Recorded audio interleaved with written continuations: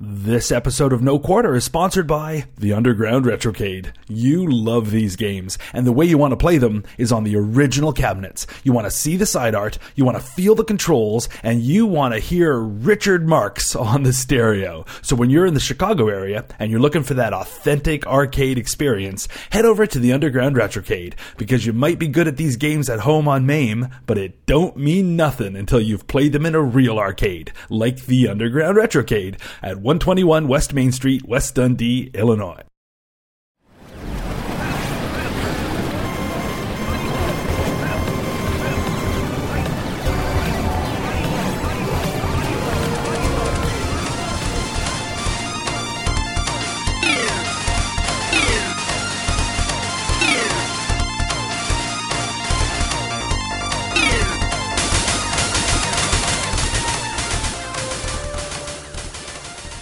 I'm Carrington Vanston.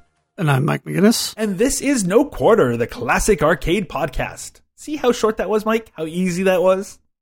You know, it sounds easy until I try it, and then the words just keep tumbling out, and I can't stop. Oh, the Then I have tumblers. to breathe, and then I have to keep talking. If you have to take a breath, you've done enough. I either run out of steam or pass out, you know. One of the two. So how are you today? I'm doing well. How are you? Excellent. Have you been playing video games? I've been playing a lot of video games, and especially this game that we're going to be talking about today, because I love it. Ooh, that's a hint. No, I don't think so. It's a pretty good hint about your review. Well, then I'm going to hate it. Just, okay. for to be different. Yeah, that's fine. Shall we talk feedback? Should we jump right in and do the feedbacky thing? Well, let's do some feedback. Okay, we got a bunch this week. Jessica wrote in to say, I enjoyed your Bubble Bobble episode. I like the game more than you guys seem to, but that might be because I played it a lot back in the golden days, so I have a lot of nostalgia for the game. The song never bothered me back then either. Quite the opposite. It was catchy, fun, and cut through the noise of the arcade so you could really get immersed in your own game. I enjoyed all the many versions of the Bubble Bobble songs you played during the last show. Played in the last show, especially the Bubble Murder one. But none of them are as in your face as this Bubble Bobble Extreme video. And she sent us a link, yes, to Bubble Bobble Extreme, which is kind of like a sped up version of Bubble Bobble on speed with a crazy thrashy song playing. On the bottom it says the song is First Contact to Planet Q by a band called Melt Banana. I have not heard of Melt Banana before. Mike, do you know Melt Banana? Are all the kids into that nowadays? Well, we like to melt bananas, but I don't think I've heard of the group. Well, is that a thing you do down there? Sure, yeah. Something to do to pass the time when you're talking and I'm bored. I'm melting bananas right now. You've already looked it up. I looked them up. They are a noise rock band. And though I was actually pretty into the heavy stuff back in the 80s, like the punk things. It's not a coincidence that my webcomic was Movie Punks, but I was never really a fan of grindcore stuff or its offshoots. I think I was too wimpy for that, I would say. What about you, Mike? What is your stance on grindcore? Yes or no? Everything that came after the music that I liked when I was a youth sucks. Is that like a rule? I think that's how that works. Yeah. No, I don't know. I'm some music I can handle for 2 or 3 minutes, like grindcore, and some I can handle for longer. So it's this is such a cliche to say, but I don't think there's a whole lot of music out there that I just outright hate. There's some that I don't really understand, but I get that other people are into it, and I try not to make too much fun of them, at least within hearing range. But yeah, I'm not really a grindcore fan. I'm too old. Honestly, I am too old for grindcore. Oh, first of all, 2 or 3 minutes. I can't even imagine a grindcore song lasting that long. It would melt my face. That's like 3 albums, bananas. Yeah, totally. But it's just the dissonant stuff, the crazy, like the anger. I love it. Bring it. But I need a little hint of pop in my music, like a little catchiness, a little rhythm, a little somebody's taking some lessons. No, I don't know about that. At least young me is just shaking his head. For me, the anger and I don't need a whole lot of pop in that when I'm trying to get my rage on. I can crank up some Meat Puppets or Black Flag or see Black Flag. I'm with you on that one. Yeah.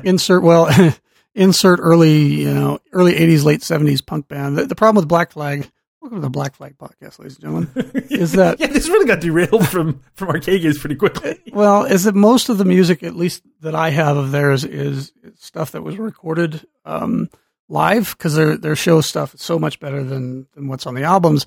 But it was all recorded on these crappy little 2-track, handheld recorders on cassette, and so it just sounds awful, and not because it's punk, but the sound quality is just really, really bad, and so it's hard to enjoy much of that. And unfortunately, a lot of the punk bands from that period the music today suffers from that same, I guess, affliction, if you want to call it that, where it was, the music is loud and it's fun and it's energetic, but because it was recorded on somebody's Memorex 120-minute tape at low speed or whatever, it just sounds terrible now. Kids today. How dare they? And their jazz. Their bebop. Jazz and their cassettes and their four-wheeled vehicles that you call cars or whatever. Yeah, man. Anyway, Jessica also wrote in bottom half of her email. Let's get back to the email. She says, or if you want a calmer version of the Bubble Bobble experience, you could check out this Bubble Bobble pinball game. It's a virtual pin played on the Future Pinball virtual pinball simulator. I threw in the word reality there for some reason. Nothing real about pinball. I had not heard of Future Pinball before, but I have now read about it. And Bubble Bobble is indeed one of those. So links will be in the linky place. You throwing virtual reality into that sentence though got me thinking about how cool it would be to have like an Oculus Rift pinball game where you're actually like, you're the ball, man. Yeah, that'd be awesome. That'd be very cool. So thank you for the feedback, Jessica. David wrote in to say, great show as always. You didn't mention them on your show, but did you know there are now Bub and Bob plushies? They make sound effects. Oh, sorry. And they make sound effects, And you sent us them, right? Like dog toys do. No. First of all, I wasn't sure what plushies meant at first. I was like, do I want to click on this link? But he sent us that's furries that you need to avoid those links. Stuffed animals. So it's not as scary as I was worried it might be. So there are indeed Bub and Bob stuffed animals. And like he says, like dog toys, if you squeeze them, they make noises. I think they're talking, but it's in Japanese, so I can't really be sure what they're saying. So he sent us a link to a video that kind of is reviewing them, so it's kind of cool. Nice. Really not even reviewing them, kind of just showing them, so you can take a look at them. He did not, on the other hand, actually send us any of these pictures. He does say, I like it when you talk about a game I've actually heard of, but don't shy away from the obscure stinkers. Those are some of your best episodes. Thank you, David. I like them too. I'll try to take that. Not the games, but yeah. Roger wrote in to say, I really liked all the Bubble Bobble songs you played in that last episode. The country one at the end was particularly funny and had me tapping along in my car. Yee-haw. I don't know if you play Minecraft, but it is a rule of the internet that if it exists, it has been built in Minecraft. Here, for instance, are Bub and Bob sprites made in Minecraft, and he sent us a link to those. And he also says, you can add to your collection of Bubble Bobble music this impressive rendition of the Bubble theme played using Minecraft note blocks. And he sent us a link to that video as well, so thank you so much. I looked at both of them. I'm impressed by the stuff people do in Minecraft, but I've never actually done it myself. And I wasn't sure what a note block was, but it seems to be a block that plays a note. I was able to figure it out from context. So if you watch the video, you can see, basically it's like a giant landscape, and the landscape is filled with blocks, and the blocks want to sing the Bubble Bobble theme to you. Minecraft is a strange game, man. On the bottom of his email, he says, as for scores, I was pretty sure neither of you did that well. But then I played the game this morning, and I got to level 45 on my first game. So it turns out I was right. Neither of you did that good. But that's okay. I listened for the fun and the game info, not the scores. Thank you, Roger. So I thought it was pretty funny. Ben wrote in to just send us a link, one of those special little linky emails with no context. I appreciate them anyway, because I always want to have stuff to throw in the show notes. And so he sent us a link to a Bubble Bobble poster over on a site called Redbubble. And it is indeed a poster, not a really big one. It's kind of like a sheet of paper. Honestly, it looks like letter-size paper.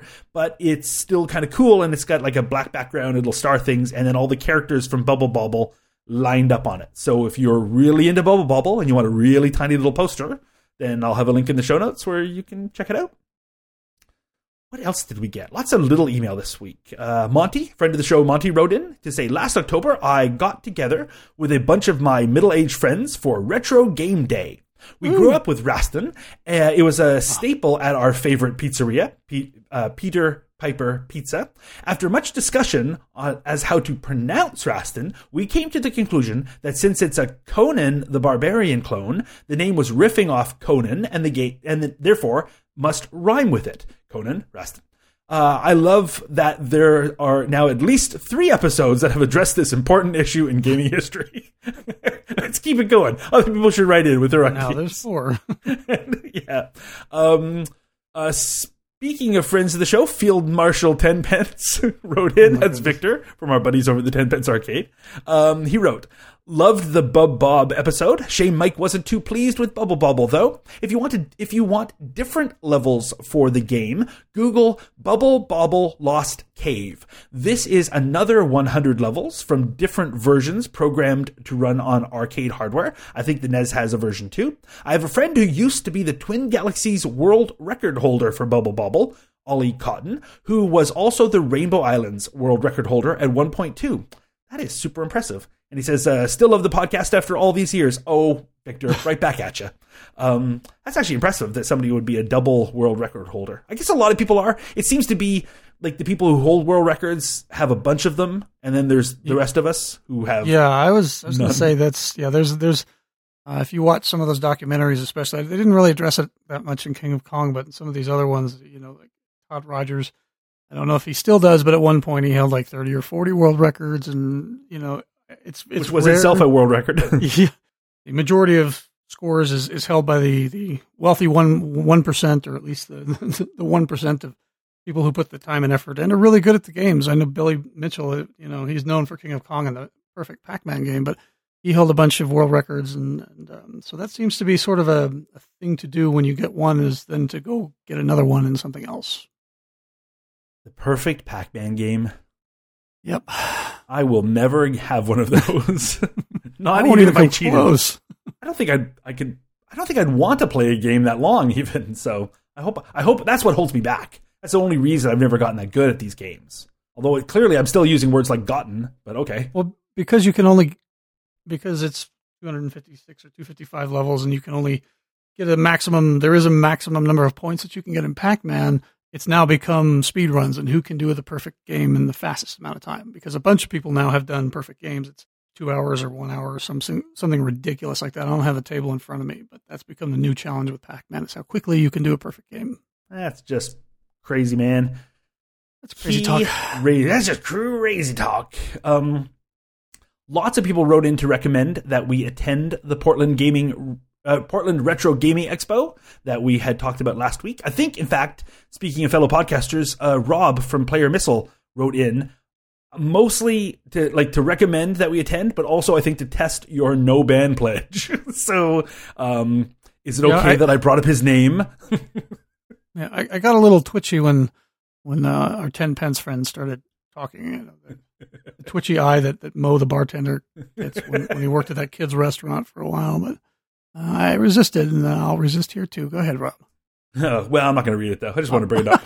That'll show. You're only going to read it if it pushed me over the edge. It's like we might get there's actually one I want to read. The testing your pledge. It's even better. We'll get to that one. But first, let's stay on the subject of the Portland Retro Gaming Expo. See, look, I can even pronounce it now, because also speaking of fellow podcasters and speaking of people that you've probably banned, I don't know. No one is banned. There will be no more banned. Your fellow podcaster and other co-host you cheat on me with, Quinn, went to another gaming expo thing, an arcade expo, and she has like a field report for us. Are we going to hear that now? Why not? Hello, Quinn. Hello, Carrington and Mike. How are you guys doing? We are I'm going to answer for him. We are fantastic. Awesome. The royal we. I'm waving as I say that. God save the me. So we were just discussing how you went to an arcade expo, and I may not have mentioned it on the air yet, but I'm quite jealous of that. I did, yeah. So I went to the Arcade Expo in Banning, California this past weekend. I wanted to go to there once I knew about it after the fact. It was amazing. I found out about it fairly shortly before they put it on, and it was incredible. It was their first time doing it. I don't want to say year because I think they're planning to do it more often than once a year. But yeah, it was just amazing. I was quite blown away by how much fun it was. You sent me a photo, and it made me just ache with jealousy because it was a panorama, and it was just arcades, wall to wall, so many arcade cabinets. Do you have any idea how many machines were there? Yeah, in fact, that was one of their main selling points, and what ultimately got me to drive all the way out there was 750 arcade and pinball machines on free play. That's a lot. It was a lot. It was hard to take in. I took panoramic photos of each room. There was a pinball room and an arcade room, and there was just, you couldn't get even half of the games in a single photo. It was just incredible. Now describe each and every one of those games in order, left to right. All right, starting with the A's. I mean, I can kind of run down some of the pros and cons, I guess, of the event. It was their first time, so I think I would give it overall a B, a strong B for their first effort. So, some of the basic stuff they did really well. The number one thing that hit me was the ambiance. So, I mean, it's a big industrial building way out in the desert, and it was a 90-minute drive to get there from Los Angeles, and it's not the kind of place you would ever go to for any other reason. It's a tiny little town, you drive up and there's this parking lot, and one of the pros was that was good parking, and that's something that these events often underestimate the first time around. So good on them for that. And the ambiance was the number one thing that they just nailed. When you walked in, it felt exactly like an arcade. I was 12 years old again when I walked into that room. It was the carpet, and it was the lighting, and it was the music, and they had artwork on the walls. They had, retro game-themed artwork on every wall painted. The place was all newly set up for this, so everything was clean, and everything was freshly painted. It all looked really nice. So they really, really nailed that. Props to them for that. And of course, the selection of games was just incredible. I went there, so it was a 3-day event, Friday, Saturday, Sunday, and I went there on Sunday because it was cheaper. It was $25, and I thought that would be enough time, but I ran out of time before I ran out of games to play. I showed up first thing in the morning when they opened at 9:30, I want to say, and they ran till 5 p.m., and I was there the whole time. Stopped briefly to shove a hamburger in my face and go back and play more games. And the day just flew by. I couldn't believe it. So definitely the selection of games was incredible. So what was the turnout like? Were there a lot of people there, attendees and stuff? The Sunday crowd I felt just right. There was lots of people, but it wasn't crazy, packed, insane like you might fear it would be. It wasn't like, CES or something, just, throng of smelly humanity. So it was, I thought I love that band.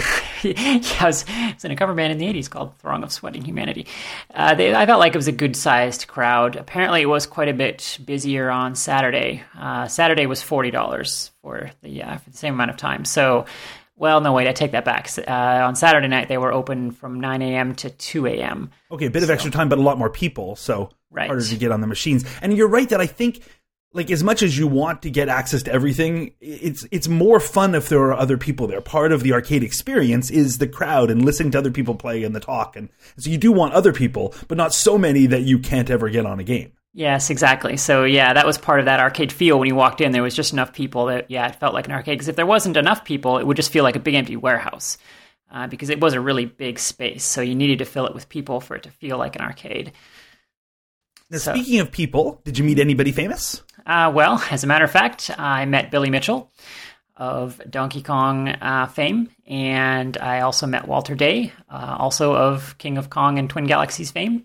So there was, and I'm told there was on Saturday a lot more celebrities there from the video gaming and pinball communities, but on Sunday it was a little bit lighter. So that was lots of fun. I got my picture with Billy Mitchell, which was dorky and fun. He's actually a really nice guy, and that's all I hear is that he is incredibly nice in person. He is, yeah. He plays the foil, kind of like a WWE character, because that's what people want, and he owns it, And the man can wear a 3-piece white suit like no one I've ever seen. So good on him. That is a special for skill. That. It really is. It really is. So there's games, lots and lots and lots of games to play. And I want to talk about games in a bit. But were there other things there? Like, were there vendors selling things, or was it just a game playing place? Yeah, well, so let me roll into some of the rough edges that I found. I guess to wrap up the pros, I would say the price was reasonable. For Sunday, I think I might have been disappointed if I'd paid the Saturday price, and the rough edges are kind of why. So the first thing I encountered was there were a lot of maintenance issues, and I cut them a lot of slack on this because it's their first time event, and I think they were a little bit understaffed during the event, and I imagine for setup they were spending all of their time, painting and setting up the carpet and all these things that they won't have to do next time. But there were a lot of broken joysticks, and on the games, a lot of the pinball machines had weak flippers. There was a lot of the pinball machines weren't level, which was really unfortunate. There was a lot of games I really wanted to play and I'd never seen before, and there they were, and they were just unplayable because they weren't level. So there was some of that. There was the same thing with the games. There was a lot of games that I was so excited to see, and then you step up and the joystick is broken. Or the other problem they had a lot of was a lot of the older games, they don't have a free play mode, so they have to be manually coined up all the time. So what they had was this sort of army of volunteers that was going around manually opening the games and coining them up periodically, and they just weren't keeping up with that. So there was lots of games that were sitting there ready to play, working great, and they had no credits on them. So that's so weird. You think they would have just set them to free play? Well, like I say, a lot of the older games I think didn't have that mode. They didn't have a way to do that. So they were going around manually coining them up all the time. And if you could flag down some staff, you could get them to do it for you, but there just weren't enough of those people around. So similarly, they had technicians going around servicing the machines, but there weren't nearly enough of those either. They weren't keeping up with the throngs of people. And again, I cut them some slack for that because 750 games is just an astonishing number. I mean, that's a number of games it's hard to picture unless you see it. So I can only imagine the maintenance task that would entail. Yeah, and plus you're there on this Sunday, and if there's that many, like a huge, sweaty throng of humanity on the Saturday, they would have been beating on the games. So a number of them would have just, if they're not keeping up with the maintenance, would have fallen behind. So you're probably seeing more of that on the Sunday than you may have on the Saturday. For sure, yeah. And my understanding is that these games were all a private collection. There was a Kickstarter a while back. That's how this thing got started. There was a Kickstarter to form a video game and pinball museum. And the Kickstarter failed, so they instead decided to put on these expos. So the games are actually the owner's personal collection. And of course, most of them haven't had a lot of maintenance, and certainly very few of them have ever been hammered on this hard since they were new. So it's easy to imagine that they just couldn't keep up with them. Anyway, so I guess, there was some staffing issues. The location was a bit of an issue. Banning, California is way, way out there. If you wanted to fly in for this event, for example, you'd be flying into LAX and you'd be looking at a 2-hour drive to get there. But everybody on future ones can just hitch a lift with you, though. Oh, sure, yeah, right. I'll be running a service. I would assume. Yeah, of course. And there was some little stuff too that was annoying. The volume on a lot of the games was very, very low, so that actually hurts playability quite a bit. When you can't hear the game. Mm-hmm. And it's funny, too, because for a home collection, a lot of times people will turn it down because if it's just you playing and, you don't want to be blasting out of your house or something, but there's very different volume needs when it's an actual busy arcade. You've got to cut through all that ambient noise. So, I mean, that's why these cabinets are designed to really be able to pump out the volume, but that's something I guess would take time to go and adjust them all, but maybe they'll know that for the next time if people give them that kind of feedback. Yeah, I think that's exactly right. It's the kind of thing where if you were running an arcade, you would, keep all of the games balanced from a volume standpoint. But if you're setting up an event like this, I can't imagine how long it would take to go around and balance the audio on 750 games. So That's definitely, and I know they have gotten a lot of feedback on this on the forums. They've been talking about this on Club and Pinside, and they've been getting a lot of feedback about it. The other main thing they're getting feedback about was the number of games that were down, that were just powered off because they were broken.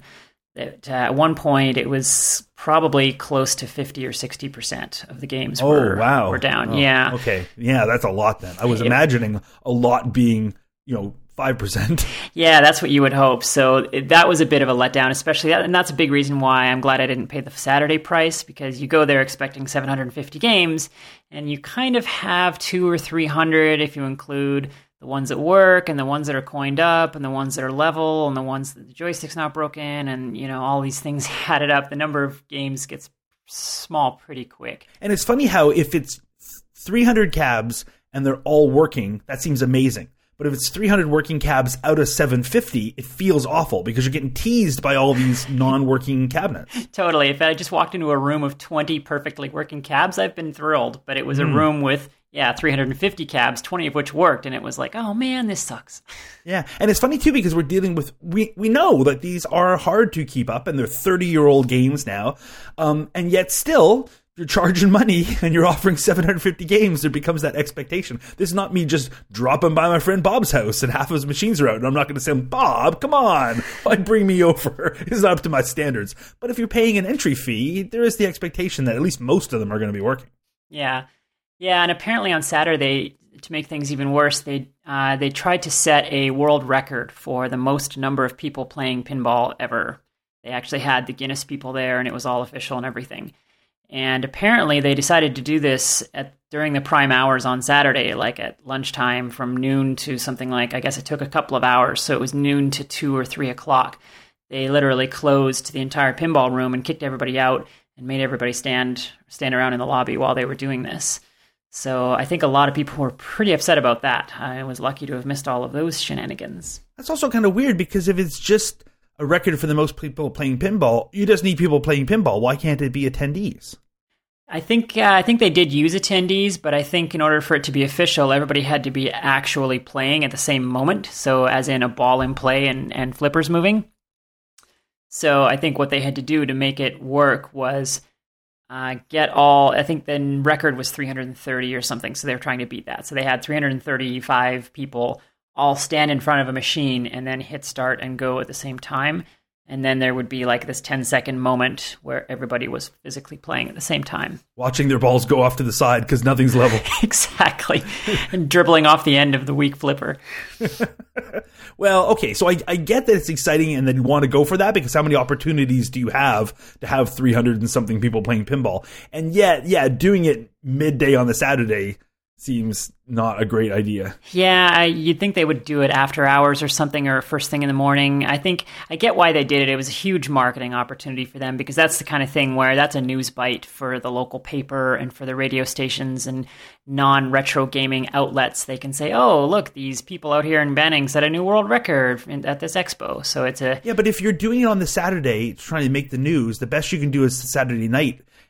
Are people then going to rush out on the Sunday? Maybe. This is mostly to do a thing that's going to help promote the next year's. Excellent point. So you can do it whenever. Yeah. Or do it a week before. Bring in 350 people, play, and say, hey, and you too can play next weekend at this location. And Quinn's offering free rides. That also would make the news. Sure, yeah. Now, So anyway, but, I don't want to end on a negative note. I mean, the takeaway for me was that I got to play a lot of incredible games that I would never, ever have the opportunity to play otherwise. That was my next question. Yeah. Were there any special or unique games there that you were happy that you got to play? There really, really were. So I'll get the pinball out of the way since this is not a pinball show. It is not. All the A-list games I ever wanted to play and never thought I'd be able to were there. I played Tales of the Arabian Nights. I played Circus Voltaire. I played Attack from Mars. And every A-list game was there. So that was incredible. I saw a video recently of a Wizard of Oz pinball cabinet that looked amazing. Was that there? Actually, no. There was not a Wizard of Oz game. That game is brand new, though, so they're around. You can find them to play. So these games, what was cool was the number of older games that were here. These games from like the 90s, the Williams games from the 90s, and they had a huge section of the electromechanicals and early solid state games that, they had a Spirit, for example. There was only a couple of those known to exist, I think, and they had a Genesis, and they had a lot of these really rare and hard to find older games. So that was very cool. A lot of the early stuff, it was kind of broken down by year. So they had the 90s stuff up front and the 50s and 60s stuff near the back. And a lot of the really older stuff was broken. That was where most of the broken stuff was. But they had some definitely that were working that were really rare and you just don't see. So it was very cool to get to play those. So, but moving on to the arcade games. So I tried to take a page from the Book of Carrington and play games that I would not normally play, first of all. So anything that looked just weird or I'd never seen before, I made a point of playing. And for example, I did not play Galaga. I did not play Space Invaders. I did not play Pac-Man. Never heard of Donkey Kong. Yeah, I'm taking notes so I can check these out. Well, so it's Ms. Pac-Man, but it's a dude. I don't know. It's very weird. What? Really? Cool. Mr. Pac-Man woman. They just took the bow off her. I don't know. It seems arbitrary. Well, then she'd have no character. Yeah, it seems a little objectifying. Just take the bow off it, and now it's a dude. Like, all right, whatever. So, sorry, couldn't help that. All right, so where was I? Yeah, so I tried to play games that I wouldn't normally play. I tried to play games that don't run on MAME. So I looked for anything with weird controllers. I was all over anything with anything environmental. I was all over anything vector games. Anything that you just can't play in MAME or can't play at home or just doesn't do it justice. And, well, the one exception was Moon Patrol, because I cannot walk past a Moon Patrol machine without playing it. Oh, so good. And wouldn't you know, the joystick was broken. So, oh, well. But, yeah, they had some really cool, unusual things. First thing I saw when I walked in, they had a row of vector games up front, and they had a Major Havoc, which was awesome. I've never seen or played one of those before. Such a cool controller on those, that flat roller thing. Yeah, well, so sadly, it was the conversion instead? Yeah, this was kind of the story of the weekend. It was a spinner conversion, but still a good game. It really is. I was quite blown away by that game. It was still fun to play with the spinner. It was hard to play with the spinner, but it was playable. And yeah, that is an amazing game. I never would have thought a vector game could be so detailed and so interesting. So it's almost like an adventure game. I mean, you're flying between planets and you're running around. And also when he stops and taps his foot, there's a lot of character in that game. Yeah, it's sort of like Captain Goodnight, actually, now that I think about it. Oh, now that's a good game. So yeah, next to Major Havoc, they had a Black Widow, which is what do they call it? What do they call those games with the sticks and the shooting and there's two of them, and I don't know. There isn't a name for those. No, I don't think so. Yeah. So they had a Black Widow. Played lots of that. They had a game called Gapless. Have you heard of this? I have not. Okay, so I thought when I walked up to it, it looked like a crappy Galaga knockoff, but it might actually be an official game in the Galaga family. I'm not sure, but it started out like Galaga, and the fonts and everything looked like the traditional Galaga font, and the game said Bally on it. So I think it was a Williams game, but it was like Galaga with crazy weapons. So I strongly recommend giving that a try. I'm sure it would play well in MAME. Yeah, fantastic. I'll definitely add that to our list to review as well. Nice. Yeah, I started playing it. I'm like, oh, this is just Galaga. And then the world went crazy. Like aliens were attaching themselves to my ship and becoming weapons. And like my ship split and there was 5 of them. And then like things exploded and my ship flew up the screen and an alien grabbed it. And then I had a tractor beam and I was like trapping aliens and throwing them back, and like everything everything went nuts. So I don't know how to explain this game. So yeah, Galaga with the craziest weapons you've ever seen. Highly recommended. Let's see. So I played. They had a Discs of Tron environmental cabinet. See that, and that's one of my all-time favorite games. And my all-time favorite cabinets. It's the environmental one, because then you get the speech, and that is just such a fantastic game. Yeah, I had never played... I had actually never played that game, and I had certainly never seen an environmental cab for it. And it was really, really nice. It was in great condition. It worked perfectly. Yeah, what a fantastic game, and what a fantastic way to play that game. There was a lineup for that one a little bit because everybody was really quite enthralled by that. Very, very cool. They had Spy Hunter Environmental Cab as well, which nice. You don't see that much. No, I had never seen one. Unfortunately, I got exactly one game on it, and then the credits ran out, and I couldn't find anybody to coin it up. Oh. So once again, kind of the story of the weekend.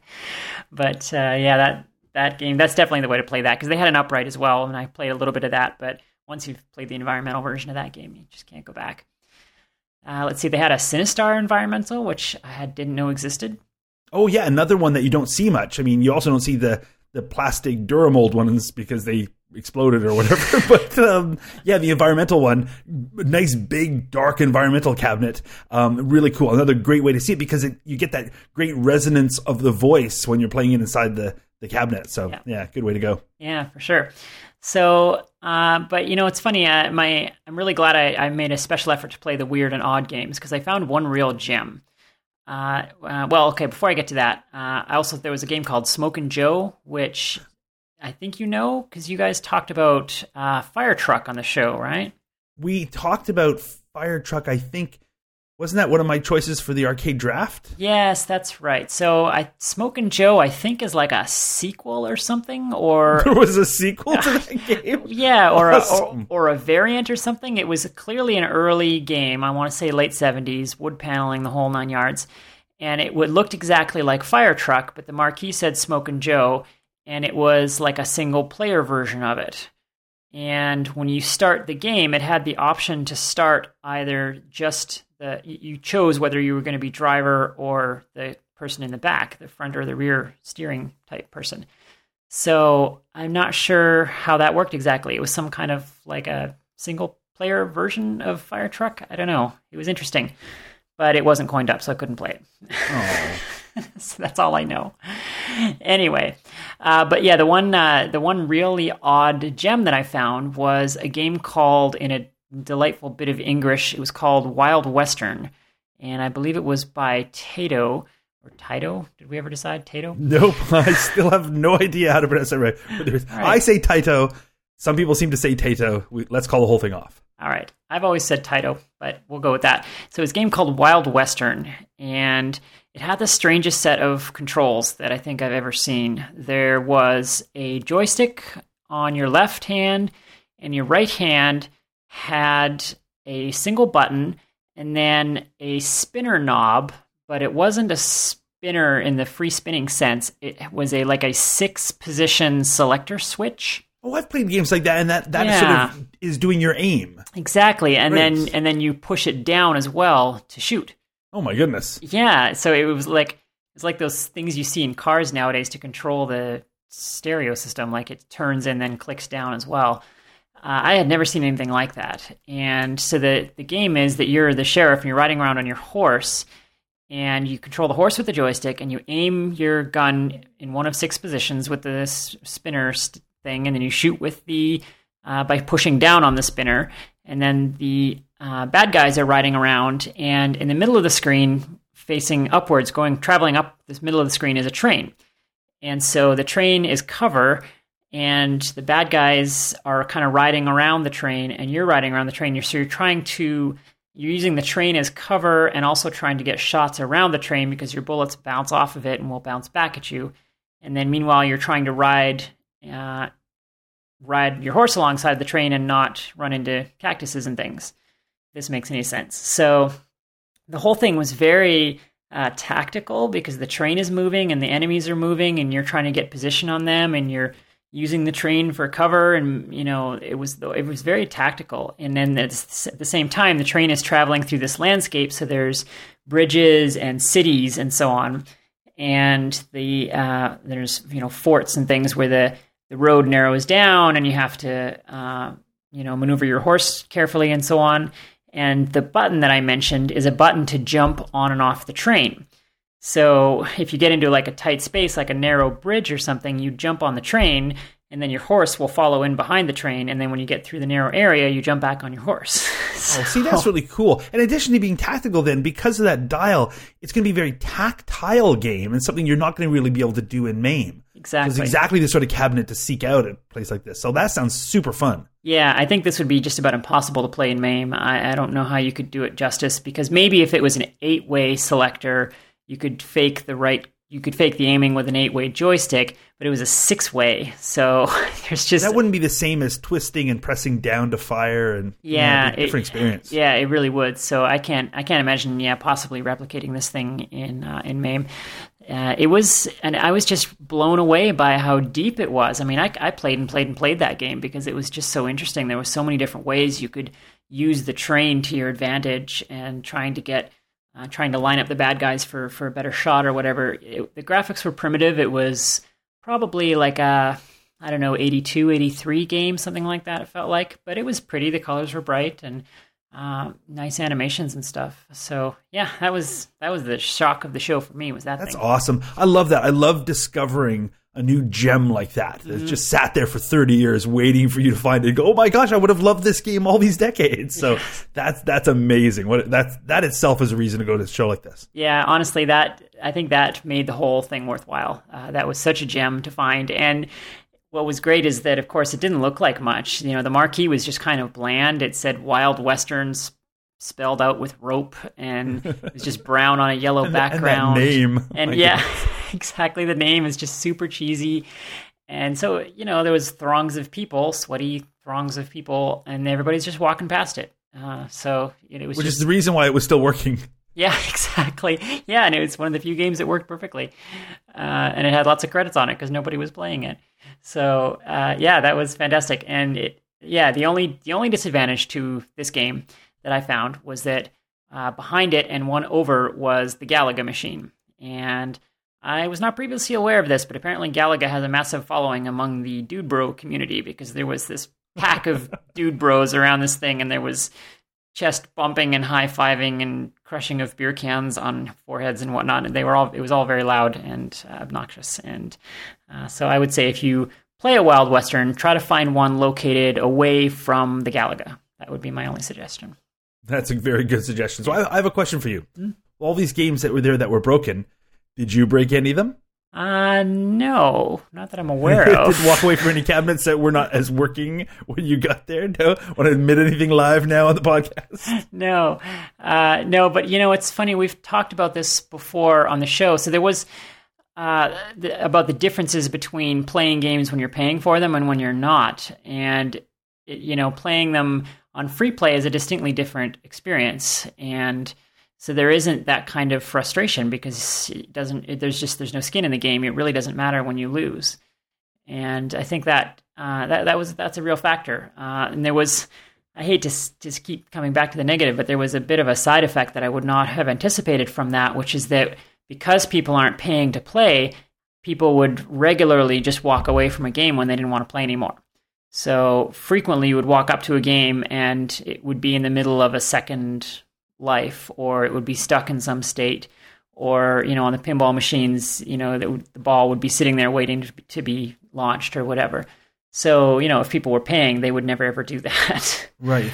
And that's always a disappointment when I go to arcades nowadays. And the good arcade operators usually will tell people when they show up, especially young kids, going, okay, these are set for free play. There's a little button below that you can press to add a quarter. Do not add 50,000 virtual quarters, because then they won't go into an attract screen and stuff. You don't want it sitting there with a half-played game, or just sitting there ready to play and burning into the screen without an attract mode, which people wouldn't do if you're paying with an actual quarter. So you're right, that's a downside there. Yeah, exactly. And it's a big problem with the pinball, because a lot of the newer games you can play up to 4 players at one time, and in kind of a round robin fashion. And what will happen is people won't realize there's a game in progress, and they'll walk up and they'll push start, and all that does is add a player to the game. So very frequently I walked up to a machine and there was a 4-player game in progress that had been started, this way. And that's really annoying, because then you have to basically drain 12 balls manually just so you can start a new 1-player game. Oh, yeah. And then sometimes while you're trying to do that, there's people lining up behind you thinking you're playing, and you have to sort of explain. They're thinking you stink. I'm just. Well, she won't be long. Look how bad she is. That's right. Yeah, I had to kind of explain. No, look, I'm just trying to. Yeah, it was this whole thing. So that was it. I found that interesting, actually. That's the kind of problem that you would just never have in a real arcade, because nobody would ever walk away from a game that they paid to play, even if it's just a quarter. Yeah, it's so funny, like elements of arcade etiquette, which are new now that they're all just, pay one price things. Funny. Yeah, well, and there was some of that. There was an etiquette that kind of developed at this. Maybe it's common at these kinds of shows. This is the first sort of big arcade show that I've been to, but because you don't have a quarter to put up, you just sort of stand behind the person playing and form a line occasionally. There was never a line of more than one or two people at this show, but that's sort of this weird etiquette, and not everybody understood that. So sometimes people would finish a game and then just start another one. And, you had to sort of, at the end of your game, you had to look behind you and see if there was anybody waiting to play. That was kind of an etiquette that not everybody, I think, understood. Yeah, because you don't have that. Normally, you just put up a quarter that tells the person, I got next game. Yeah, exactly. So you should just bring a quarter anyway and just set it up there and say, just so you know, this would have otherwise gone into the machine. Yeah, that's tempting. Yeah, it's funny. You get into this sort of thing where you try to, when you're picking then your next game to play, if there's somebody at each of the games you want to play, you have to sort of try to guess who's going to finish first, and you get into this sort of judgmental mode of trying to figure out who looks like a good game player and who doesn't. So you get insulted if you're at, there's 3 games in a row that are all the same game and you're playing to other people and you turn around, there's a line of 3 people behind you and nobody behind the other people. You're like, come on! Yeah. Come on! That's just me. That's true. Well, it goes to show you can't judge. I was looking to play, there was a Congo pinball machine next to a Star Trek The Next Generation, and I wanted to play them both. One of them had some dude playing it, and one of them had this little old lady. She, looked like maybe early 70s. You bet against the little old lady? I bet against the little old lady. I should have done that. And she was good. She was so good. She played for, 20 minutes or something on 3 balls. So, I learned not to follow her around. Well, especially because she'd be a little old lady that trekked out there to play. So that's right. She's serious. That's right. So, I guess that, I guess to shift gears a little bit, you asked about the food. There was food, but it was unfortunately not great. The cafeteria, they had these sort of food trucks, and they were unfortunately understaffed, so there was a long line, and my burger was cold. But I was so hungry that I stuffed my face because I wanted to go back and play. It's the kind of event you don't really go for the food. Yeah. You kind of have to have it, but it's like at a con or something. The food's always over expensive and under delicious. Yeah, exactly. So, but to bring it back to a positive note, I did play a couple of sort of more classics, I guess, and they had some games that were in terrific shape. They had a Time Pilot that was just like mint. I've never seen one this good, and I played a lot of that. It was perfect. They had a Gyrus that was absolutely perfect. I played a lot of that. So, and those are games that play fine in MAME, but I just don't normally play them. So it was a good excuse to spool them up. Sure, and Time Pilot in particular, such a fun game. That just stays good year after year. Yeah, it really does. And I did spend some time kind of people watching too. It was funny to see what different people were playing, because an event like this does tend to draw kind of lots of different people. It doesn't just draw, arcade, hardcore types of folks. You're going to get the hardcore people who are going to bring their families, for example. So there's going to be lots of kids and lots of different people. So there was a section of fighting games, and they were just packed, which I found really interesting. All the kids were playing the fighting games, which I thought was pretty interesting. They had it kind of grouped by age. So there was like a 70s section, and an early 80s and a mid 80s and a late 80s, and then there was a fighting game section, and the fighting games were the busiest, which I guess has always been true.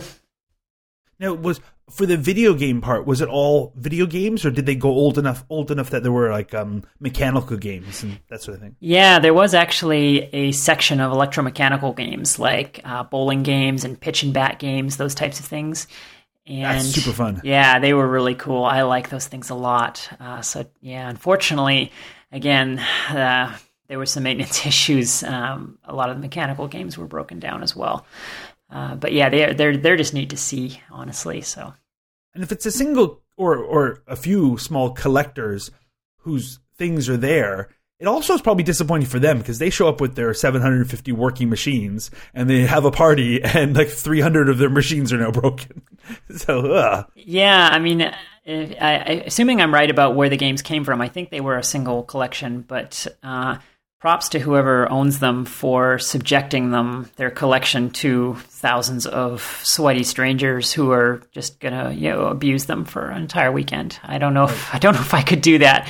I have my main machine and I have my pinball machine, and even when my friends come over who I ostensibly like, I cringe a little watching them play because I've just got so many hours invested in keeping them running and getting them fixed up and stuff. These are the people I ostensibly like. That's right. Yeah, keep away from the pinball. Yes. So at the end of the day, okay, would you go again if they're going to hold this another 6 months from now or annually or something like that? Do you intend to go back? Definitely. Yeah, in a heartbeat. It was, it's definitely for the Sunday. I'm really glad I went on the $25 Sunday instead of the $40 Saturday. It was worth every penny for sure, even with all the issues. I don't know where else you're going to get to play, a Major Havoc and, a Medieval Madness pinball machine on the same day. It was fantastic. Yeah. Yeah, looking at the photo and hearing about it, I desperately want to go. Even though a bunch of machines will be broken, even though there'll be a bunch of dude bros, even with all the issues, this sounds like a fantastic event, and I really am envious that you went, and I intend to go the next time this comes around. Awesome. Yeah, for sure. Yeah, well, free rides from me, of course. Free rides for everybody for Quinn.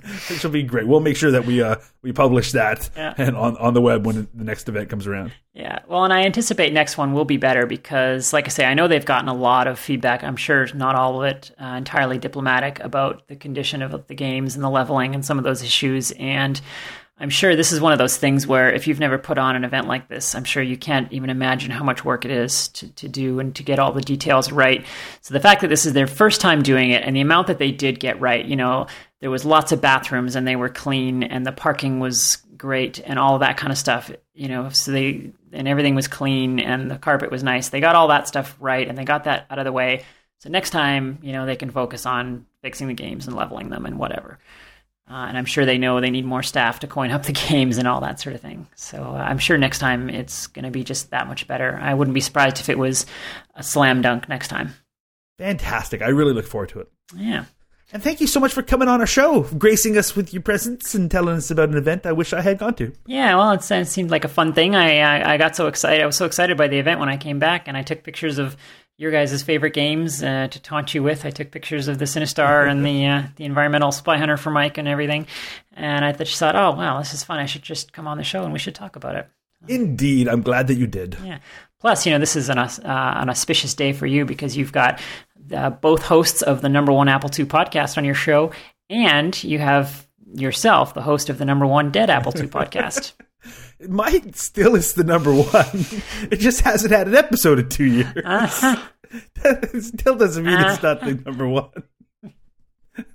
We'll see. By Kansas Fest, I will have more episodes than you guys. Oh, I see. You've been saying that for a long time. Throwing down the gauntlet. I'm determined to troll you into doing the show again because I really miss it. It's almost certainly going to work. Well, but thank you for coming on the show. I appreciate it, Quinn. Oh, it was my pleasure. So I hope to see you and Mike at the next one. Absolutely. And now, back to me. Well, thank you for that report, Quinn. That was my coming back from it voice. Did you like it? No. Oh, okay. Not even a little bit. Should we do more feedback? Is there more feedback? There's always more feedback. Well, then feed us more back. Well, because right before we cut to Quinn's field report, we were talking about people who had written in, including Rob from Player My Soul, to sort of test your no ban pledge. So we had a few people write in specifically to push your ban button. I'm only going to read one of them because I think this is the best one, because I could honestly be here for the next half an hour trying to get you to ban people. But Vlad's was my favorite because it was short and really tries to hit the points. He says, as a longtime fan of the Commodore 64, I really enjoy your weekly episodes, mostly so that I can hear a couple of Apple II players fumble through arcade games. Well, your scores are never that high. It's understandable since you cut your teeth playing on such an underpowered, musically challenged, graphically limited 8-bit. Maybe you would do better if arcade games had little pink fringe artifacts and a buzzy one-note speaker that made you feel more at home. Then again, it could be worse. It could be an Apple III. What's that other podcast called again? Drop something? Oh, right. Drop it off at Goodwill. Elevator action forever, Vlad. So what do you think? Is Vlad still allowed to listen? You got Hello, through it? Vlad. Thank you very much for writing in. My favorite was drop it off at Goodwill. That's the best. Vlad, that was pretty funny. So, thank you for writing in, Vlad. I think people should continue to try to press these buttons. We'll see how long it takes for Mike to crack. Toronto man missing for 6 weeks. Film at 11. So, one more short one, and then we can get to this week's game. Roberta wrote in to say, I know the next game. Amazing. I never know the next games. I swear I think you cheat with the sound samples. But this time, I was coincidentally playing this game just this last week, and the music is a dead giveaway. It's Quartet. My prediction is you guys won't like the game if you're playing it solo. It needs the trash-talking party experience to be fun. But if you can get a couple of friends to drop in a couple of quarters, it's a blast. So well spotted, Roberta. I think she was the only person who wrote in with a correct guess of this week's game, and she's right. It is 1986's game Quartet by Sega. And it's awesome. It's Gauntlet in space. I love this game. So Roberta was wrong. So she predicted that we wouldn't like it if we played it solo. Now, did you play it solo, or did you have other people play with you? No, I played it solo. I play with myself solo. I have to chuckle. It's like wink, wink, nudge, nudge. Okay, so this is I say it's Gauntlet in space. One of the big differences, of course, is it's a side scroller rather than a top-down view. So in view, it's not. I guess I'm saying it's Gauntlet because it's a 4-player simultaneous game, and there's only so many of those. But this is a side-scrolling platformer. Other than sometimes you get jetpacks, and so it becomes a side-scrolling shooter, I guess, at that point. But in that sense, it's different. But it is a 4-player simultaneous buy-in, player 3 needs food kind of game. Right. It certainly is a quarter muncher. It's a combination fight and go right / platform game. So it's fight and go right while sometimes in flight? Well, sometimes. I made a rhyme. I see what you did there. And in fact, it's frustrating. It was frustrating for me at first, kind of figuring out because you start out not being able to fly, and you pretty quickly get this jetpack. But while you don't have it, because there's no button to jump with, you press the joystick up, and that's jumping. And it's also when you get the jetpack on, and that moves you up. The difference is when you don't have the jump pack, you come back down, obviously, and when you're wearing it, you don't. So that can be sort of I died a lot putting the joy into, because you get knocked down by these things that are floating at you and attacking, and you fall to the ground, you lose all your inventory and stuff, and you have to pick it back up. And while you're doing that, they're running at you and attacking, and so you kind of do the jump thing, and then you put the pack back on, and you forget, and you float up right into something because you expect it to come back down when you didn't. Stupid. At first, it bothered me that it was that mechanic. I don't normally like a game where you press up on the joystick to jump. That was one of my problems with Kangaroo. Same thing. Like, I prefer a jump button, but I get it when there's so often you can get one of these, the jetpacks, it has to become a flying mechanic, so it makes more sense that you move up that way. But nonetheless, I would have still preferred a button for jumping, even if I have the jetpack, just that jumps. And if I had the jetpack, then pressing up would let me fly. I would have much preferred that mechanic. It messes me up when you press up to jump. Like, I never quite feel comfortable with that mechanic. So that bothers me. Fortunately, though, in Quartet, you spend most of your time with the jetpack on, and when you don't have it on, you get one again pretty quickly. I spend most of my time on the ground waiting out the timer so you can get back up again. And at first, that was driving me crazy because, like, you get hit and you lose all your stuff. It sort of scatters like a piñata, and then you're on the ground for just like a very brief second, a couple of seconds, before you can get moving again and grab your things. And at first, I was like, this is stupid. Like, what is going on? But I get it. And it's because, integral to this game is the fact that it's a multiplayer game. it's just like Gauntlet, where it's designed to have 4 people, or at least multiple people, but ideally 4 people playing at once. So we've got 4 quarters going during the game. But, well, it's a cooperative game where it's all of you against the bad guys.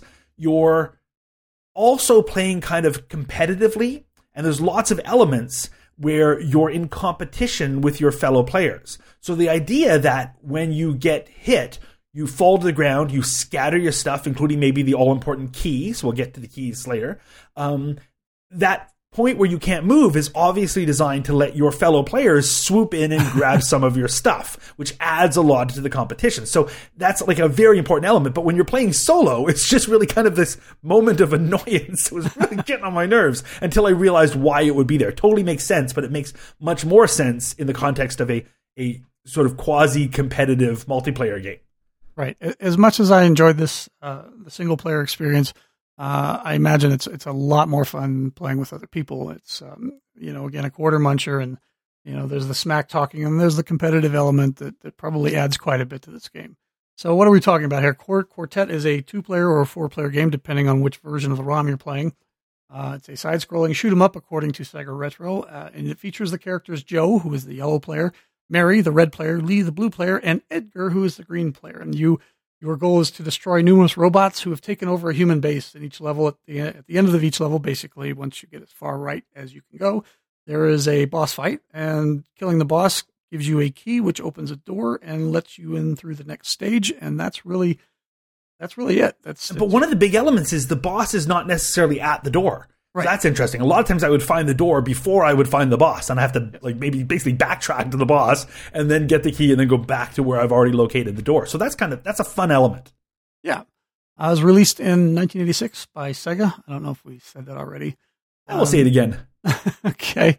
So I'd mentioned that there's a 2-player version and the 4-player. The 4-player version is actually simply called Quartet. And you pick your player on that cabinet based on which slot you put your coin in.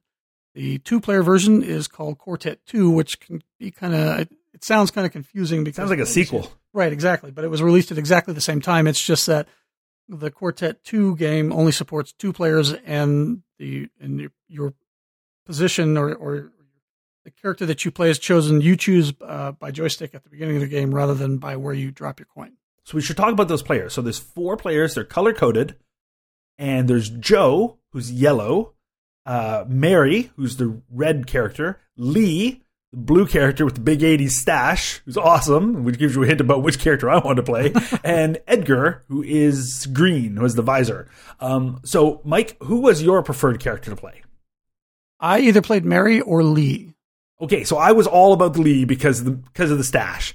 Big 80s stash. I love it. I love it. Have to be the 80s stash guy. And they each have different weapons, which I liked. In the same way like Gauntlet, you've got kind of the 4 characters and they're different. Does it cast magic? Does it shoot arrows? What have you? Same thing happens here. So Joe has kind of a rapid fire gun. It's like the machine gun, basically. Mary is, I guess you call it kind of like a bazooka, I guess, like a laser bazooka. Mm-hmm. Lee shoots these big, they're like laser chevrons, so it's kind of like a wide laser beam, so which is nice. I really like Lee because when you're doing the tunnel levels, when you're in the corridors and stuff, it kind of fills the whole corridor. So I like that.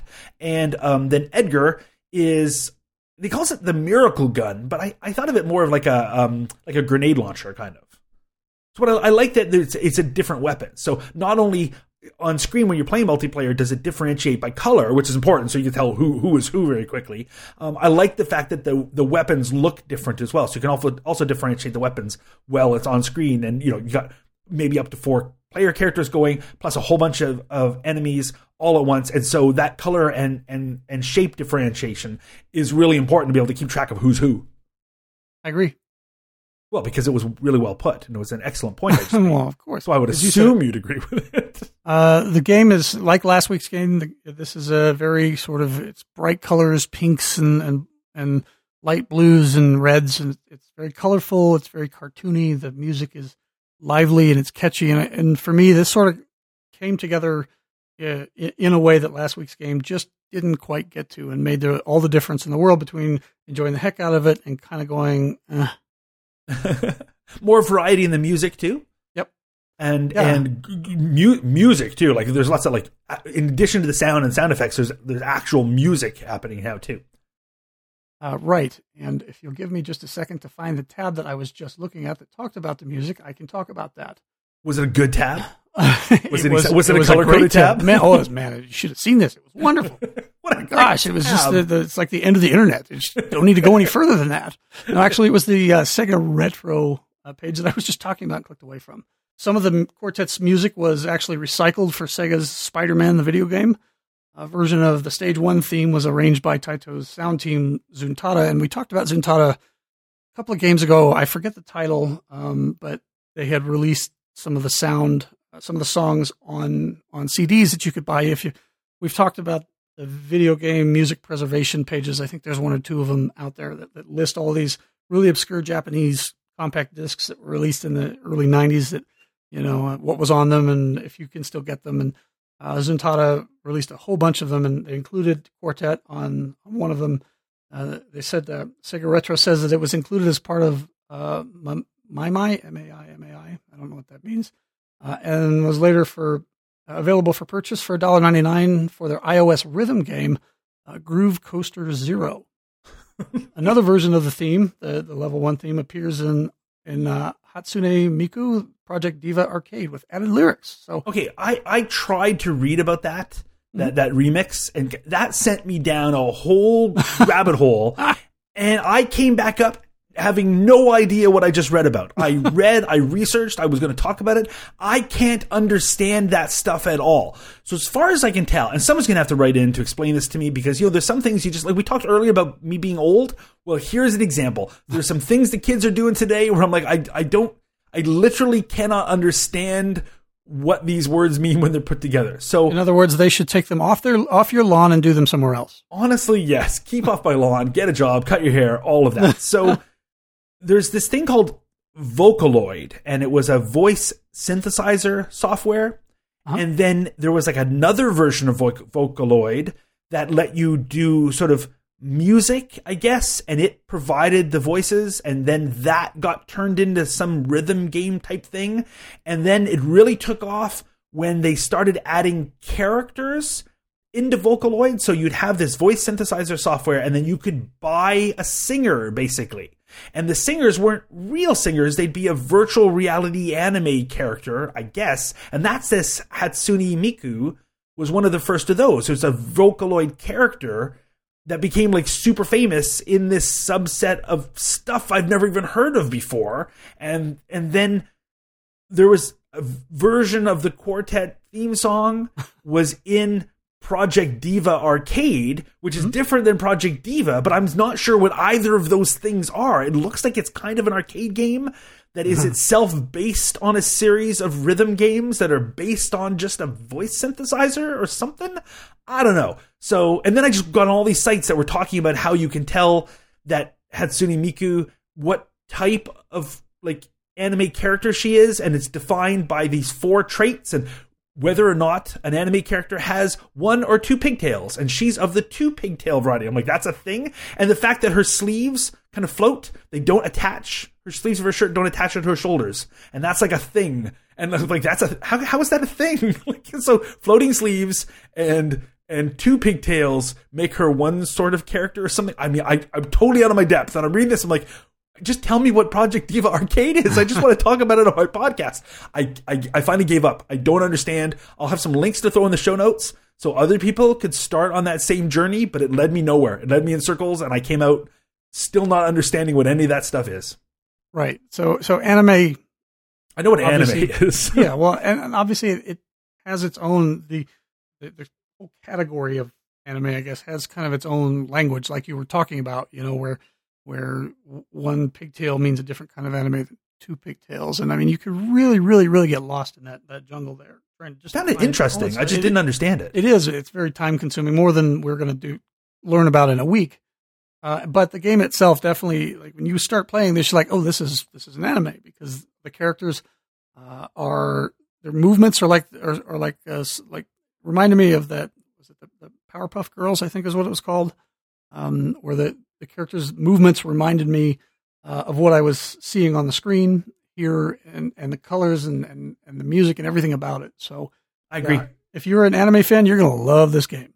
I think so too. I totally agree. In the colors, in the character, the way the sprites look and the way they move and the way they get shot and stuff, absolutely. And the fact that you're kind of fighting against space pirate robots, that's right out of an anime. So lots of anime elements in the sort of over the top characterizations as well. Everybody's talking, or rather when there's some voice synthesis in this, so it's open the door, and the way it talks is that like everything is being shouted, but you don't know if it's emoting a bad thing or a good thing or whatever. So yeah, right out of anime. There's also a manga. There's a 14-page Japanese comic book. There's a 14-page manga. And I found a bunch of copies, but no translations. So I only found Japanese versions. I'll put a link in the show notes. There's a few versions. You can read it online. From the context, I think I can tell that it's the story of the 4 characters and how they came together and why they're doing battle against the big bad. But there's no English. So I just look at the pictures and go, and then they met and then they started shooting at these people. Okay, there you go. So 14-page manga and I don't understand it. System16.com describes this as this is classified as a System 16 board from Sega, but it is described as pre-System 16 hardware. There's a handful of games that fall into that category. And in this case, it means that it has a Motorola 68000 at 10 megahertz for its main CPU. For the sound, because there's a lot of really great sound in it, it's got a Z80 at 4 megahertz and N7751 at 400 kilohertz. And Intel 8751 also at 8 megahertz, and it has a YM2151 at 4 megahertz. Plus, it has a DAC. The video resolution, the video. A lot of sound hardware. It is, yeah. In fact, So the video resolution. This game came out in '86, which is later on in the life of arcades. So the resolution, which is 320 by 224, is actually kind of low, but they do a good job of making up for that, like I said, with the colors and all the stuff going on screen at the same time, which, because they've got the 10 megahertz 68,000 there, you can drive all of that. Because playing the game reminded me a lot of games like 1941, in that there's tons and tons of stuff coming at you from all directions at once. And so it's easy not even to notice really when you get hit, because there's so much stuff going on. You just, boom, you're dead. And you don't die traditionally like with Pac-Man, where you get 3 deaths per quarter and you can earn extra lives. This is, you get 1 life per quarter, but you get a health bar that you can refill. So as long as you keep refilling that health bar and it doesn't get to 0, you can continue to play. There are plenty of power-ups and bonuses, especially early on. There's kind of the timer mechanic that's designed to give you bonus points, as well as to make sure you don't hang out on any one level too long and just try to rack up points. If that gets down to 0 before you finish a level, you're dead. There is this hilarious little animation when you actually do end up dying, where these 2 little angels come down from heaven and they pick you up and they float away with you. Which again is a fun sort of thing in a multiplayer game, because like that's happening to you while everybody else is going on to play, and you're like, and grabbing your stuff. And the whole point is then it motivates you, like, yeah, your stuff's going away, put a quarter in if you want to come back really quickly, and motivation to keep feeding those quarters in. It's well designed to take away the quarters. Yeah. There's also those. You mentioned the power-ups, and so most of them are things like you can jump higher, you can move faster, the jetpack that we talked about. My favorite of them, though, are these colorful bouncing energy balls. Yeah. And when you shoot them, they cycle through the 4 colors. So they're going to be red or yellow or green or blue. And if you pick one of those up when it matches the color of your character, then it upgrades your weapon, which is great. But it also is another one of those things they've put in the game that make it a little competitive for a cooperative game, because it'll be one of those bouncing and it's like, hey, anybody who wants to turn to your color, then it can be yours. And if someone else is going for it, you shoot it, it becomes, is it now yellow? What a shame. I guess that's mine. So, it's not that it's come on screen and, it's a yellow ball, give it to the yellow character. It's no, who feels like, battling for it and maybe shooting at that rather than the enemy. So it's like a distraction. And so great little elements like that turn this into a more competitive game among a group of like trash talkers. And I think that's a really good element. Yeah. And I think having the different weapons and the different colors and things for the characters sort of gives them a little bit of unique flavor. Not a whole lot. You're not going to get a whole lot in a game like this, but I'm reading the arcade flyer here from from Sega, which starts out, it says, the sound of gunfire can only mean that the quartet is engaged in another of their many fierce battles. And then there's a picture of Edgar, and he's big and tall like a football player. In fact, his armor on the flyer sort of resembles football shoulder pads. And he's bald, and he's got his Terminator glasses on, a big gun on his shoulder. And it says, Edgar is noted for his jumping ability. He is the most cool-headed of the 4 space fighters. And then next to him is Lee in a big shaggy haircut and a porn stash. And Lee says he is well known for his quick and skillful maneuvering of the wide beam gun. And down at the bottom we have dark-haired, wide-eyed Mary, who looks absolutely like every other female anime character you've seen.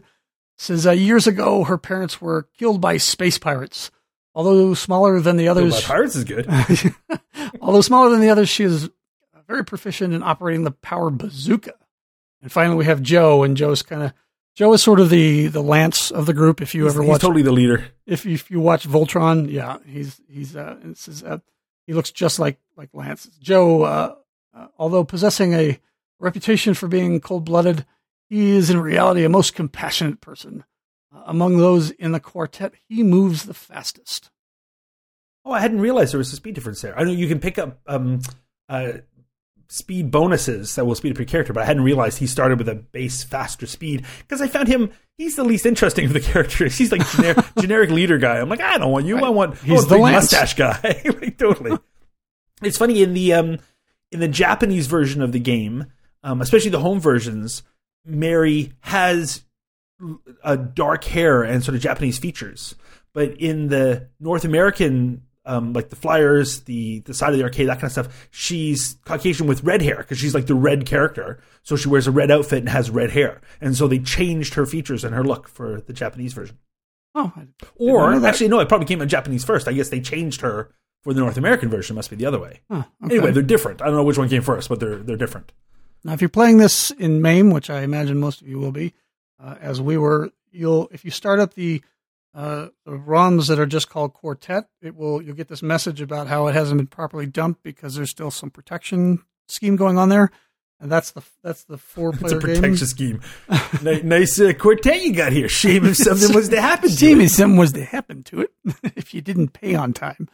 And it recommends playing the Quartet 2 ROM, which has been properly dumped, but is only 2 players. So if you're playing at home by yourself, with yourself like I was, then the Quartet 2 ROM works just fine.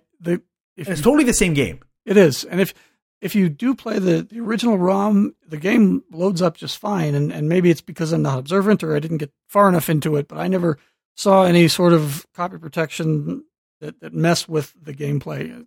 So I don't know where that came from, but totally a quarter muncher. If you're playing with your friends, you just dump, get a roll of $20, a couple of $10 rolls of quarters, and just expect to go through them all if you want to make a lot of progress in this game, because the game, expects you to play with people, and it expects you to dump another quarter and hit the continue so often. You're going to die, and you're going to die a lot. Except this is one of the games that really benefits from modern arcades, which a lot of times are like pay one fee, and you get to come in for an hour or a few hours or the full day or whatever, which is great. So like, you and 3 friends can go to an arcade, pay a fixed fee and say, okay, now let's sit down and let's play for an hour and see how far we can get into Quartet, and be trash talking and playing together and make a real party experience. That's great. So now you don't have to each pay, $25 to try to get it to the end of this game. You paid your one-time fee and you play a bunch of other games, but also this one. So that to me is a great example of something where you go to an actual arcade and get on a machine that has either a 2 or 4 player version of this and play it, which is awesome. So Carrington, tell me about the cabinet. It's big. It is 4-player-y, as you can imagine. Just like a Gauntlet cabinet, it's a large cabinet with a slightly wider than usual control panel. But in this case, unlike, say, a Simpsons or Teenage Mutant Ninja Turtles, which go quite wide, this one's kind of notched. So you've got 4 player positions, 2 right in front and 2 to either side. They're color-coded, so it goes blue, then yellow, then red, then green. And like you talked about earlier, you put your quarter into one of 4 coin slots that are linked to that character. So if you coin up the blue coin slot, then that's the character that gets the credit. You can't just put them in anywhere. So it's designed to be specific to those players. The cabinet itself is fun and cartoony and does have like full side art, which is nice, and like shows the four. I mean, it's all about these quartet, right? So it shows the four characters.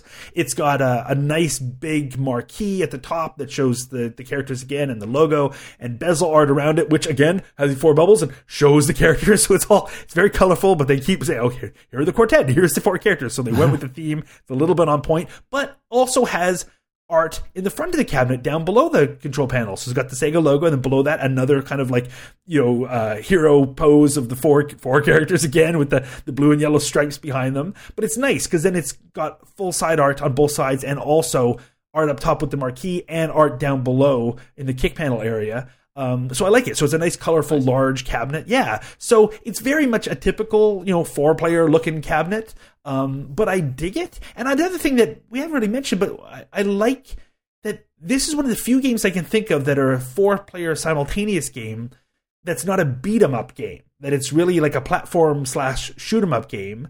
Whereas the rest of them that came later, like I just said, Teenage Mutant Ninja Turtles, Simpsons, they're more beat 'em up games. So it's a different sort of game, and it's got that real competitive element between the players that I really like. That's a little, a different way to go than the typical 4-player games. So that's super fun. Like you said as well, there's also the Quartet 2, which isn't a sequel, which is just like the 2-player version of Quartet. They should have just called it Duet or something.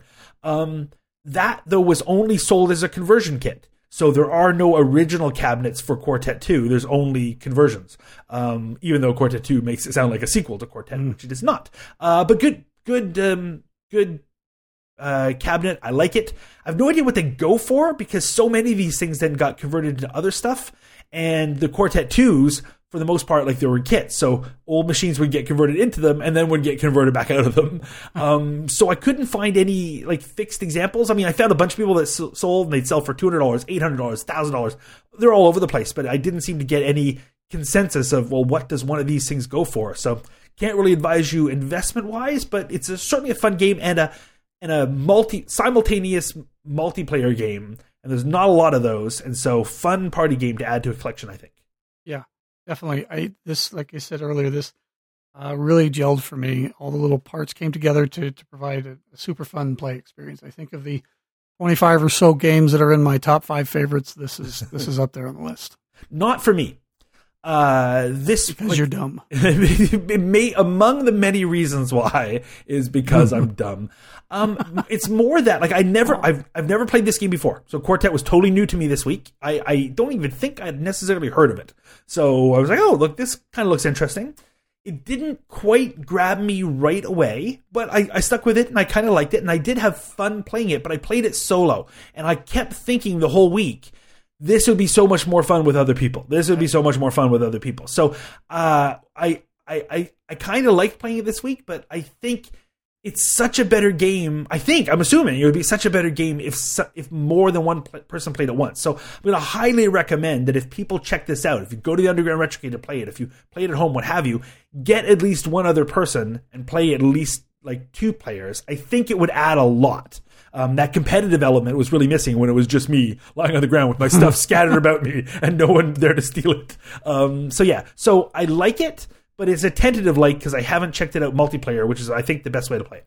I absolutely agree with you about this. Probably, I mean, I enjoyed it a lot more, it sounds like, than you did, and I think it would be even better as a multiplayer experience. Like if you were going to say you had one of those multi game cabinets for MAME that you like to bring out when you had parties or you had friends over, especially if you have one that's set up for a 4-player or even the 2-player version, I think this is definitely a great choice to include in the list of games that you would put in that when you have people over to play.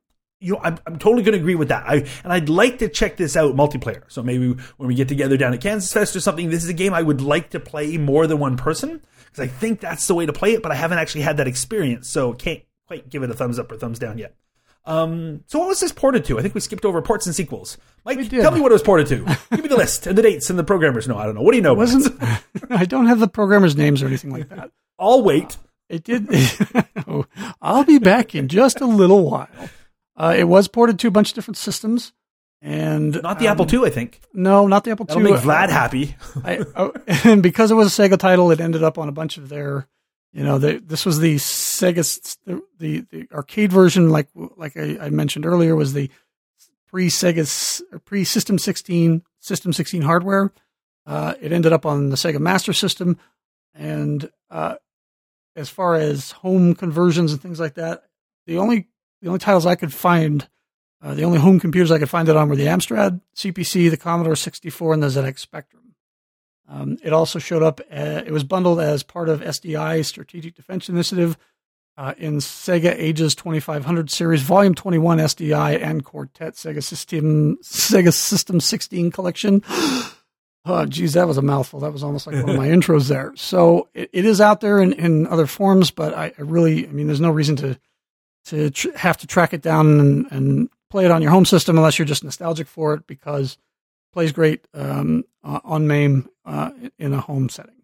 It's funny, that PlayStation 2 version, the one with SDI, I read about that, though I hadn't actually played it, that it was part of what they called the Sega 16 collection, or the Sega System 16 collection. No, the Sega Ages 2500 series, Volume 21, SDI, and Quartet Sega System 16 collection. I see. So I didn't want to have to breathe into the end of it. But I had read that it was chosen because they ran a poll. They say, okay, well, what should we do next? Mm-hmm. Like to do number 21. And this is the game that got voted on. It got the most votes, was Quartet. Oh. So it is a well-loved game. Yeah, there's definitely some fans out there. And there's some great fan pages, and maybe if Carrington remembers, he'll throw a few of them into the show notes. Odds are against it. Laziness precludes that kind of activity. The notes I have are the notes you get. The Sega Master System version is interesting to talk about because it's not really the same game. So it's still Quartet, and thematically it's the same game, but it's almost more of a sequel than a port. They made a ton of changes. First of all, it's more similar to Quartet 2 because it's which is the two-player version, because here you can only play up to two people, which makes sense because it's a home game. Like, you're not going to be able to do four players at once on a Sega Master System. But you get 3 lives instead of 1 life, so it's not done as the countdown thing. It's like you got a fixed number of lives.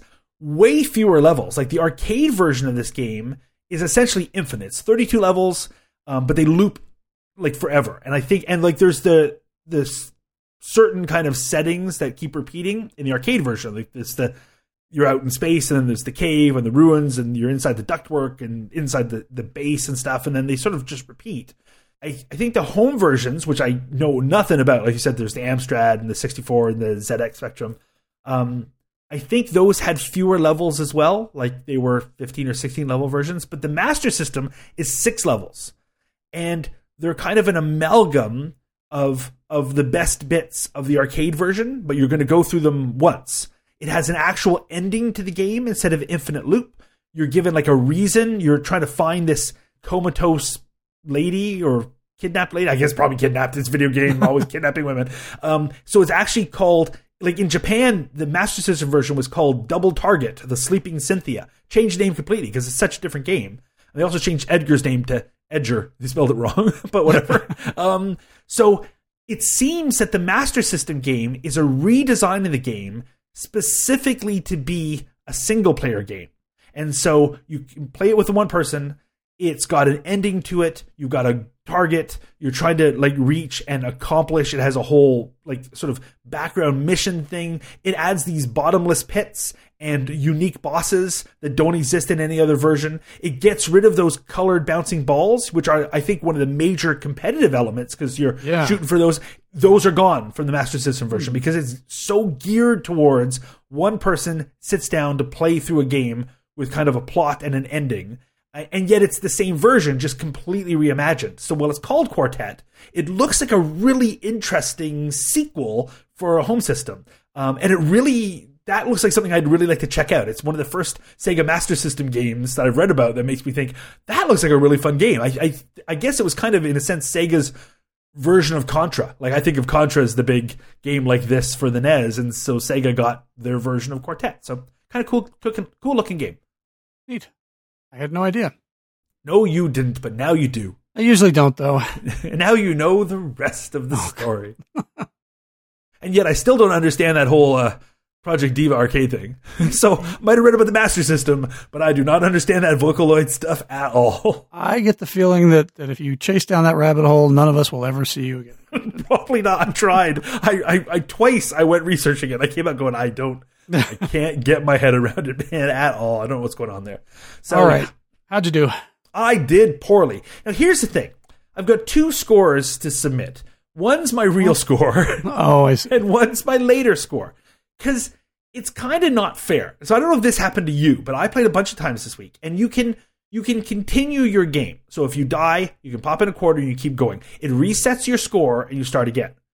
So the score I got, the best I did from the beginning of the game, is a much lower score that I was able to get later in the game. Because there's so if we go from you begin the game level 1, starting from 0 the first time, which is how we play this thing, Carrington. I'm just saying, basically, then I died just past the first door, and 56,400 is all I could get. But I frequently got well over 200,000, like on my second play. On your second quarter? The second quarter is a much more who only does one quarter and never continues? Well, because I kept playing the same level over and over, and you die, and it's a game clearly designed to kill you and say, give me another quarter. It's a game so I wanted to see, and I was enjoying it enough, I want to see more of the game, so that's a good thing.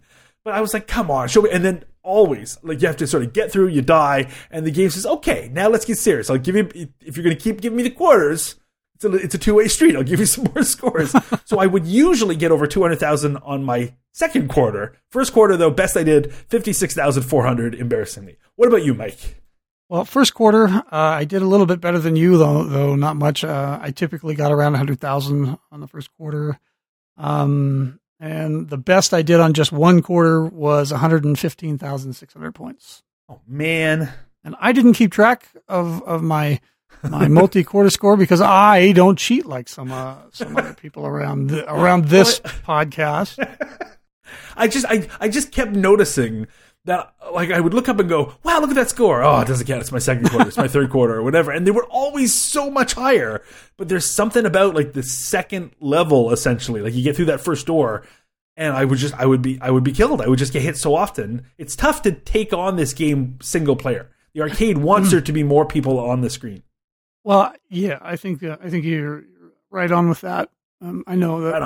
I know I don't say that enough, Carrington. You're correct about. You don't say that enough. Yeah, that's accurate, and I also think that the bonuses really tend to multiply exponentially as you move up in levels.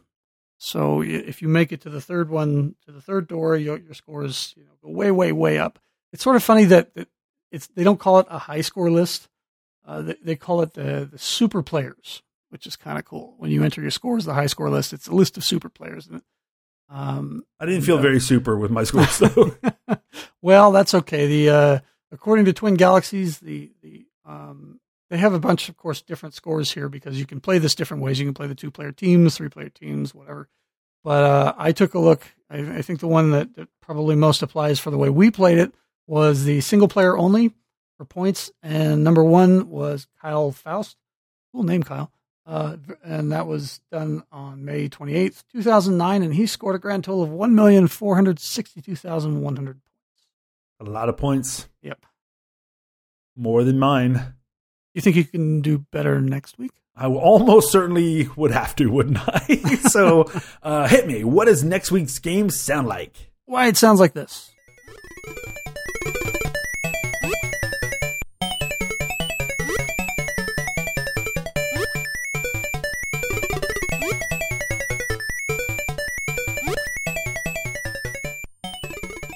That sounds great. It does. Bye, everyone. Bye.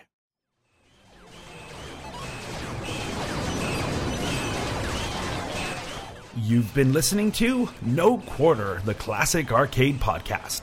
Feedback can be sent by email to noquarter@monsterfeet.com, or you can find us on Facebook as No Quarter Podcast, and on Twitter, we are @NoQuarterShow. You can also find us on both the Throwback Network and the Real Retro Junkies Network. All of these links, plus the show notes, are available at monsterfeet.com. And like all Monster Feet podcasts, the original material in this episode has been released to the public domain.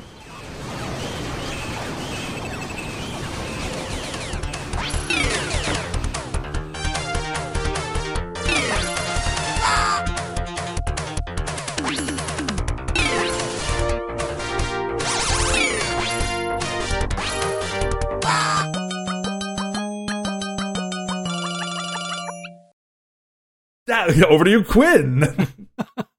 So I figured we would just insert that here. Sure.